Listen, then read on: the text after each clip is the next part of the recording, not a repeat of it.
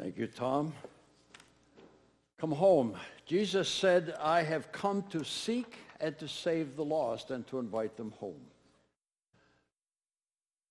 In 2000, I think it was 17, some of you helped me with my date here, the Strategic Planning Committee came up with a vision frame for the church. And the theme, the motto, whatever you call it, the mission statement for the church is we are connecting with God, one another, and the world through Jesus. Many of you have said that numerous times. We are here as a church to connect with God, one another, and the world through Christ. Now, we've gathered here this morning to connect with God. That's our primary focus as we gather on Sunday morning to worship and to celebrate our great God. That's what we do here. We do it in our private devotions during the week. We read our scriptures and we meditate and we pray and we connect with God. That's a crucial part of our life as Christians. We also connect with one another on Sunday morning. It's fun to go around in the morning and see you talking to each other, and then afterward we go over and have coffee and donuts together. We talk and we visit and we share life. We connect with one another. We have Bible studies during the week and we connect with one another, and there are ministry teams and Kairos and Grief Share and so many other things going on where we come and we connect with God there, but we also connect with each other, and that's the focus of many of those events that we have. What about connecting with the world? That's not so easy. We're in here. This is the holy huddle this morning, and we're connecting with God. We're connecting with one another. But Jesus said, I came to seek and to save the lost. What is this world that we talk about when we talk about connecting with the world? Well, the Apostle John in his writings speaks frequently of the world. In John 1:10, he writes that Jesus was in the world, and the world was made through him. Yet the world did not know him. He came to his own, and his own did not receive him. But all who did receive eternal life. Now, interesting how the word world plays out in that verse. He was in the world, and the world was made through him. The word is the cosmos. He made the world, and he was on our planet. And yet the world did not know him. How could our planet know him? So John used that word cosmos in two very different ways here. He talked about the planet Earth that God created and that Jesus visited. But then he pulled a switch here, yet the world did not know him. And now he's not talking about the globe. He's talking about those people who inhabit the globe.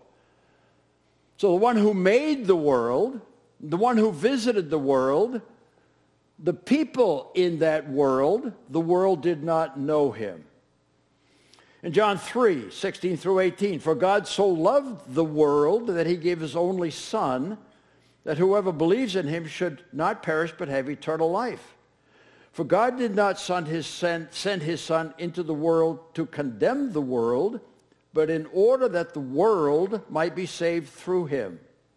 Whoever believes in him is not condemned, but whoever does not believe is condemned already, because he has not believed in the name of the only Son of God. So once again, John uses that term cosmos in those two ways. He came into the world. Okay? God so loved the world, I suspect, and I don't suspect, I know, as we read the creation accounts, we know that God has great care for this planet. That he gave his only Son, that whoever believes in him should not perish but have everlasting life. God did not send his Son into the world to condemn the world, but in order that the world might be saved through him. So once again, John talks about the globe, but then he focuses in on you. God so loved you. and me.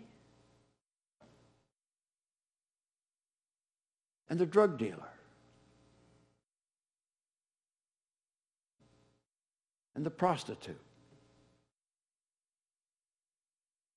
That he gave his only begotten Son so that the drug dealer and the prostitute and the rocket scientist and the bank president who are lost can have eternal life. Whoever believes in him is not condemned, but whoever does not believe is condemned already because he has not believed in the name of the only Son of God. And then as Jesus in John, recorded in John 17, prayed for us, for his people, he said, I have made known to those who you gave me out of the world. You gave them to me, and they have obeyed your word. And then he says again about us in John 17, you and me, the Christians. Jesus, praying to the Father, said, as you have sent me into the world, so I have sent them into the world. So Jesus said, I came to seek and to save the lost. And now I have sent you to reach those who are lost. So how do we relate to this world, the people of this world, the people who don't go by the name Christian? See, Jesus, and then John quoting him, uses this term cosmos to talk about the planet Earth, which God created. And he also refers to the world as the people on the planet who have not yet come to Christ and become part of his church. That's the majority of the world's population. And Jesus said, I have sent you into the world to reach them. Is there a higher calling? Is there a more important task in the world? You say once again, how do we relate to this world? A lot of bad people out there. Some of them smoke. I was in a church where they kicked the AA group out of their church because there were too many cigarette butts left behind. And I said, this church doesn't need fewer cigarette butts. It needs more cigarette butts. And so answering the question, I asked, how did Jesus relate to the world? And if you turn to Luke chapter 15, we read how Jesus related to the world. Luke 15:1. Now the tax collectors and sinners, those in the world, were all gathering around to hear Jesus. He talked to them. He gathered with them.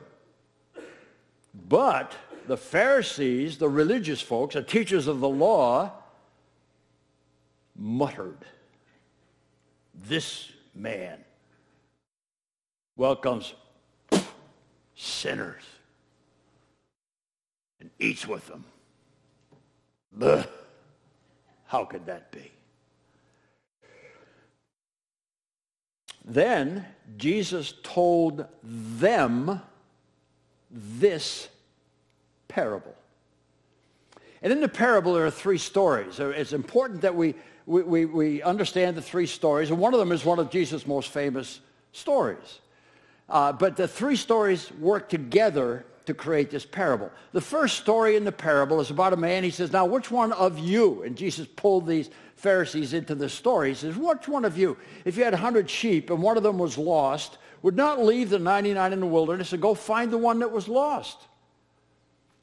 And he tells the story of a shepherd had that happen, and he went and he found one of them, and he put it on his shoulders and took it home with great rejoicing, and he's called his friends together and said, hey, I found my sheep. Come and party down with me. Rejoice with me. Celebrate with me. I found my lost sheep. Great deal. And then he told a second story. There was a woman who had 10 coins, and she lost one. It says she turned her house upside down. She searched until she found it. And when she found it, she called her neighbors and said, I found my coin. Come and rejoice with me. We're going to have a party. I'm going to spend the penny on bug juice and cookies for our celebration. And then the third story. The man had 2 sons. He lost one of them. The son went away. Now remember, this is a parable. And the beauty of parables is the teller can make it up any way he wants. He's not telling the truth. And he can put the emphasis on any place he wants. And in this parable of the lost son, you know the prodigal son, one of Jesus' most famous parables, he talks about the son after he had gone away. And he says, after he had spent everything, there was a severe famine in that whole country, and he began to be in need. At first, he had lots of money and lots of friends.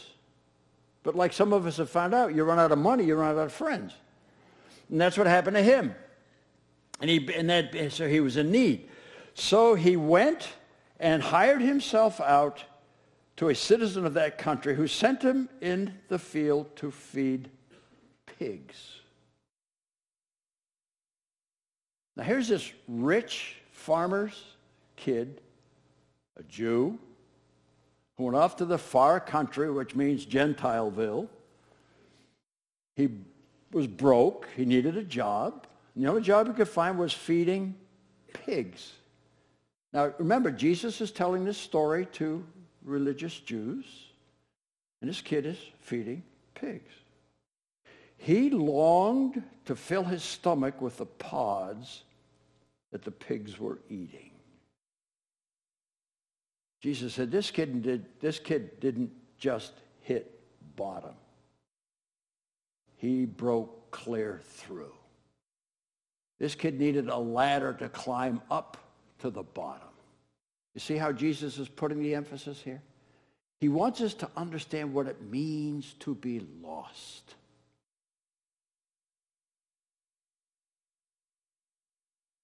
But no one gave him anything. When he came to his senses, he said, here I'm starving to death, and my dad's hired hands have enough to eat. Now, I can't go home and ask to be a son, but I can get, hey, Dad, will you give me a job?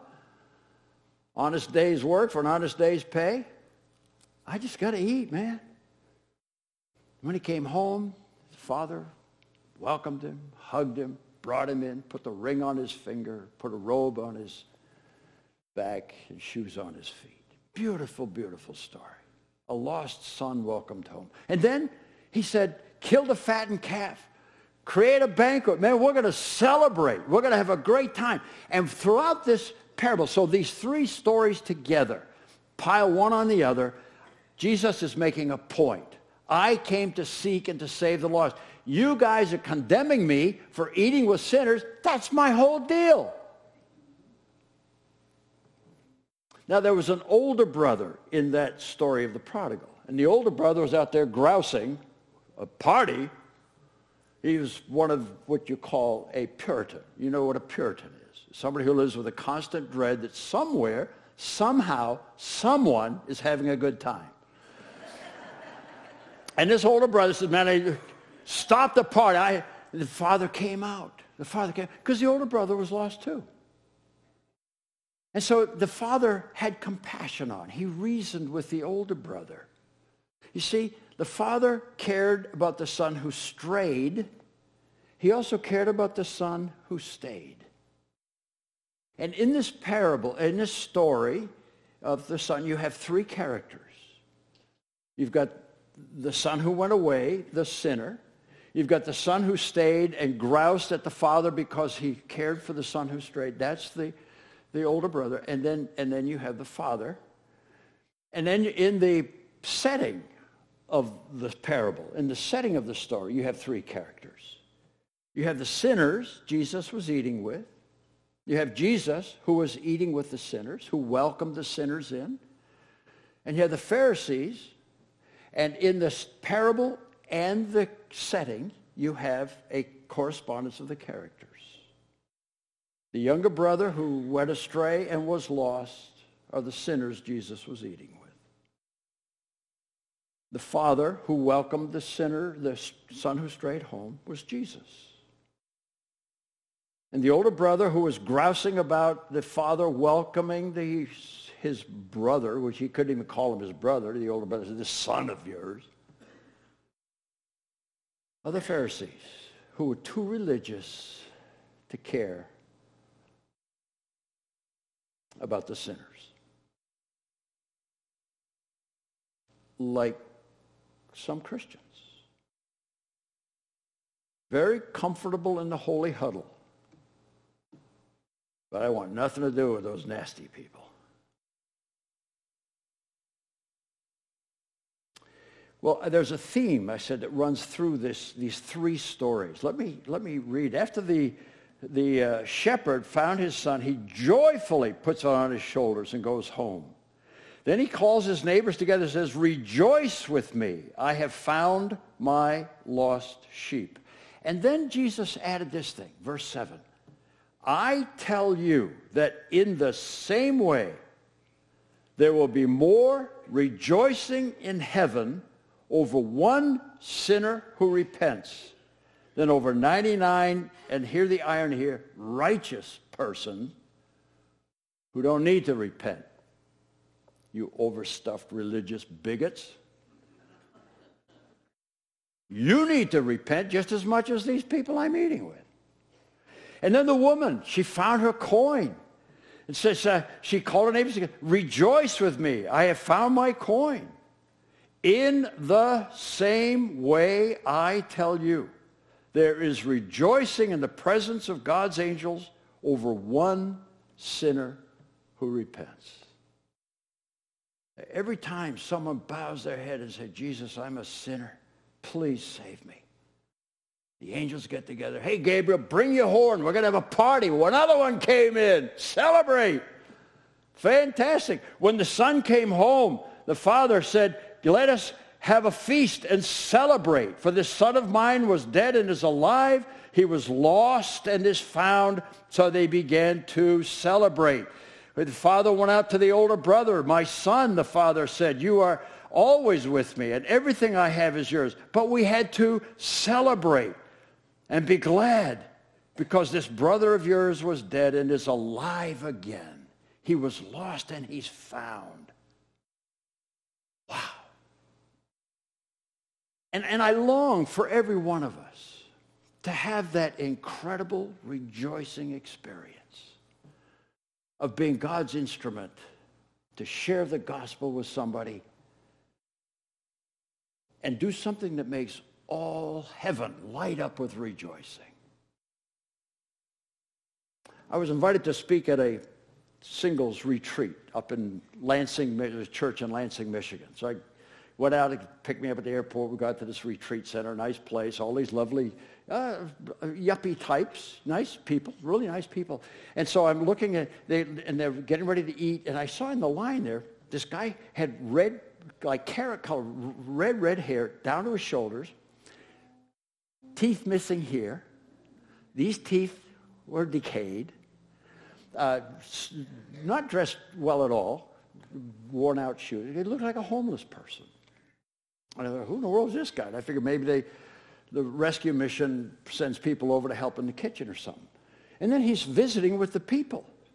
And being the very spiritual, religious person I am, I said, who invited that jerk? And Jesus said, knock it off, Buzzle. You're supposed to be the religious speaker in this outfit. So anyway, I asked the guy, who's this guy? Well, he was a homeless guy. And one of the people in that singles group had picked him up off the street, met him, and says, well, I'm going to this retreat. Come with me. Well, some of the people there thought, who said you could invite this guy? Well, long story short, after the Friday night meeting, knowing he was there, I kind of spun. I was doing this thing on interpersonal communication and conflict management. So I was talking about how I sneaked this in a little bit, about how much better it is we communicate when we know Jesus as our Savior. Well, afterward, the guy, Mike, his name was, Mike came and said, what's this about? So we sat down and talked with him, and he bowed his head and says, I want Jesus to forgive my sins. I got a lot of them.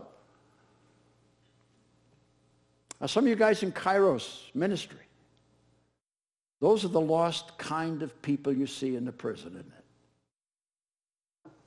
The down and outers. The guys who have really messed it up. You say, they're lost. Man, they're lost. They need Jesus. Well, after that retreat, they invited him to their church, and he started coming to their singles group.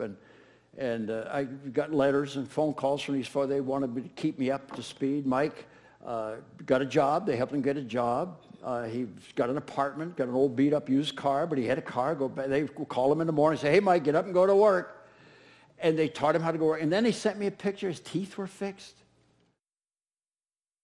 But his heart was fixed. He got off drugs. He got off alcohol. He got control of his life. A lost sheep came home. It's a wonderful story. You hear it all the time in this Kairos, don't you? Beautiful story. Let me tell you another story about Dennis and Linda. We lived in upstate New York. I was the project, what do you call it? I in charge. I ran the joint.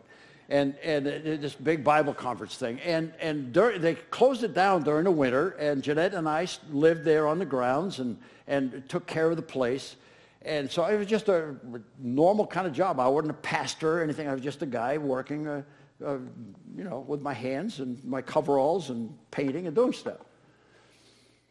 Well, Jeanette went to a Tupperware party. I heard it, yeah. Oh, yeah, Tupperware. Well, she came home that night and said, I met this most wonderful girl. Her name is Linda. And they talked about it a little bit and said, why don't we have them over for dinner sometime? Well, her husband was a state trooper, Dennis. And had been a New York City cop, tough guy, and then he was a state trooper. So we had him over for dinner, and we're sitting there eating, and our son Chris was like a year old, and he's over here gurgling and drooling in his little deal. And their son, daughter, Eileen, about the same age over here, and she's drooling and gurgling, doing it. It was just a wonderful evening. And as it normally did with us, it got around to Jesus.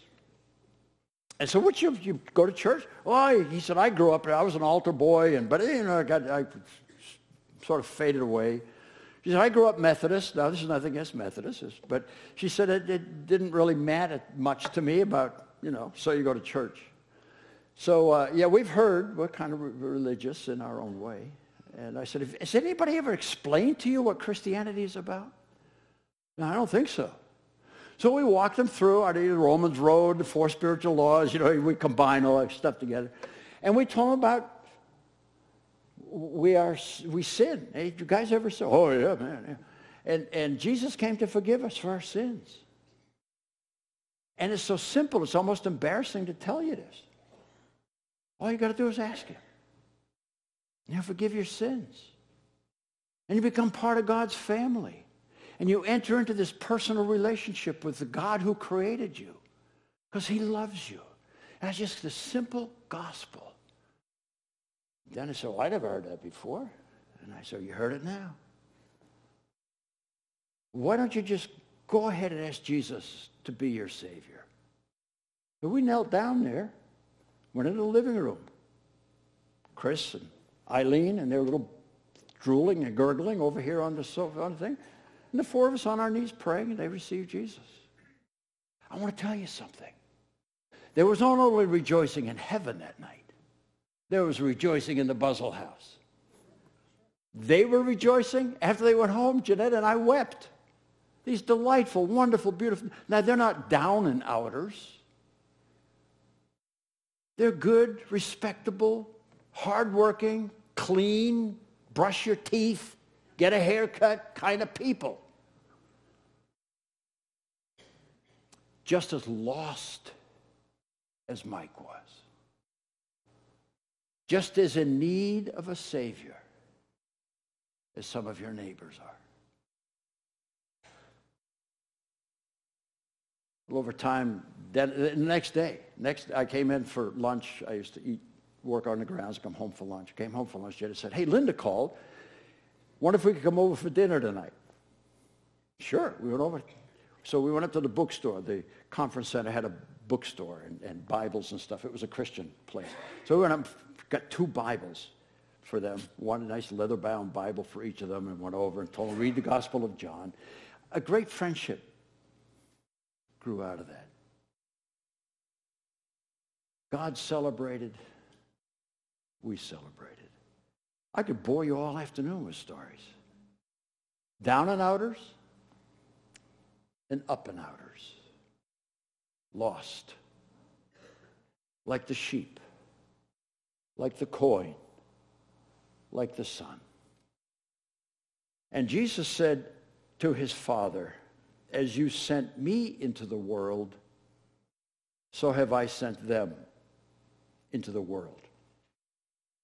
But before we go into the world, we need to connect with God. We need to connect with one another for support, encouragement, training. But it can't stop there. If you're going to serve and love this God whom we serve, whom we worship, then we have to realize that he has sent us into the world because there are lost people out there and they need to know Jesus. And so coming and hearing the scriptures and learning and growing and being more confident in your ability to talk about Jesus and the encouragement and the prayers that we serve one another with give us the strength to go out into the world and tell people about Jesus, who came into the world to seek and to save the lost. Now, if you have never accepted Jesus as your Savior, don't leave here without at least exploring that. I mean, that's what this is about. I mean, ultimately and finally, we're here to change the world one person at a time by introducing them to Jesus. We'll have some folks down here in the front, some of our Stephen ministers, to pray with you. And if you want to inquire more about what it means to be a Christian and how you get into that process, please talk to us. We'd love to talk with you about that. Father, what an awesome privilege it is to be your child, to know you, to love you, and to know that we are loved by you. And to know that because you're in our hearts, the Holy Spirit wells us and molds us together as the people of God. So, Lord, may we be very, very serious about connecting with you, not only here, but during the week in our own private time of meditation and prayer and Bible reading with you. And may we go out of our way to connect with each other, to encourage one another, to build one another up, to instruct one another, to confess our sins to one another, to fill our cookie jars with your love. And then, Lord, let us connect with your world, that you came into this world to save us from our sin. Thank you. Thank you for saving us. Thank you for giving us this awesome privilege to be your messengers of life to others. In Jesus' name.